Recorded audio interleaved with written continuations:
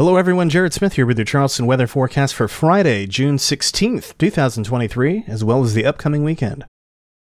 Now we may start Friday with a few showers in the area, but those will depart by mid-morning, beginning a stretch of relatively quiet weather across the area for the weekend. We'll start Friday in the upper 60s before warming to near 90 in the afternoon. Dew points will run into the low 70s though, driving heat indices up into the mid-90s, so get ready to sweat just a little bit. And we'll essentially repeat this performance Saturday and Sunday, with lows in the low 70s each day and highs in the low 90s each afternoon.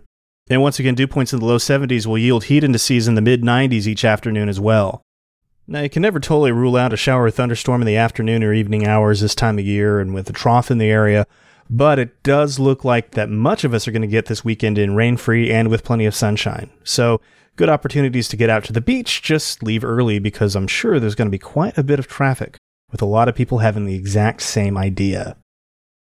Unfortunately, all good things must come to an end, and that includes this little stretch of nice weather, because it comes to an abrupt end on Monday as showers and storms return to the forecast for Juneteenth.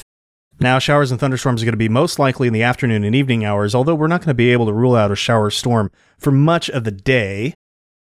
And showers and thunderstorms are going to remain likely for much of next week, at least through Thursday.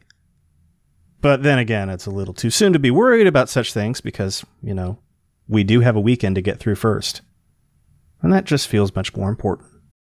And that was Charleston Weather Daily for June 16th, 2023. I'm Jared Smith. You can find Charleston weather forecasts online at chswx.com, on Twitter, Instagram, and Facebook at chswx, and on Mastodon at chswx, at chswx.social. Thanks for listening, and I'll talk to you tomorrow.